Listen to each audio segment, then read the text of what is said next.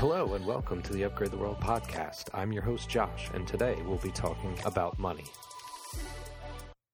When thinking about technology, money doesn't immediately come to mind. But money is one of humanity's greatest technological advances. Right now, with the invention and adoption of cryptocurrencies, the very concept of money itself is in flux. So, what is money? At first blush, it seems like an easy question. It's something we use every day. But how would you define it?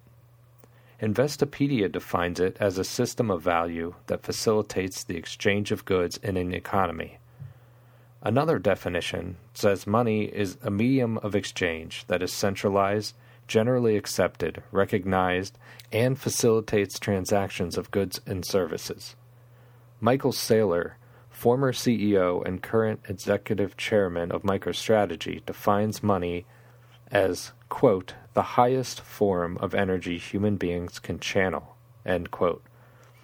Money solves the problem of needing a coincidence of wants to transact, allowing us to move away from the barter economy of the past.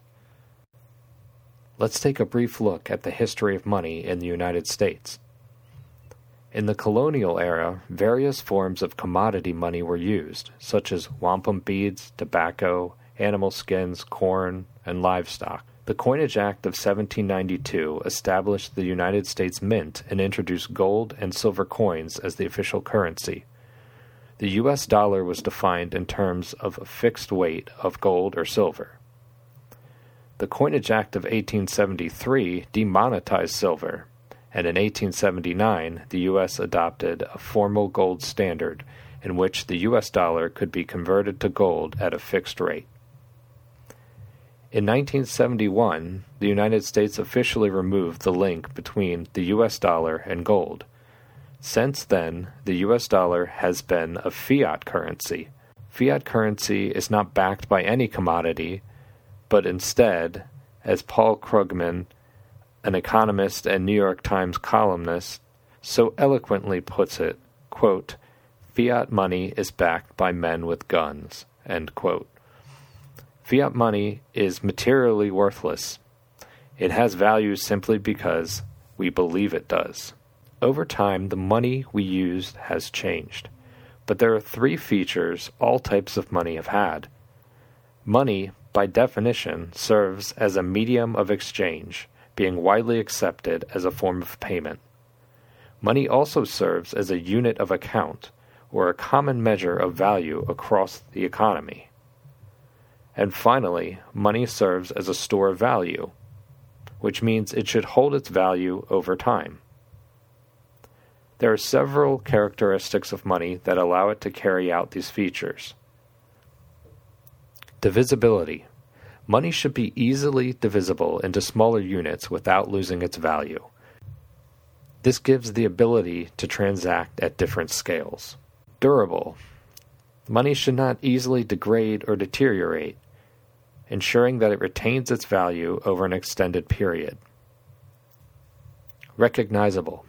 The authenticity and quantity should be readily apparent to its users. Today, counterfeit detector pens can be used to verify the authenticity of our dollar bills, and our dollar bills clearly denote the value of the bill. Fungibility. Money should be interchangeable, meaning that each unit is the same as every other unit. For example, I could exchange a $1 bill for your $1 bill, and they are considered equal. Portability. Money should be easily transportable and able to be carried from one place to another without significant cost or inconvenience. And finally, money must be scarce, meaning the demand for the material is higher than its supply. Over time, the United States has used many different types of money, all that served us by offering a medium of exchange, unit of account, and store of value. That's all for this episode. Thanks for listening. Until next time, keep upgrading.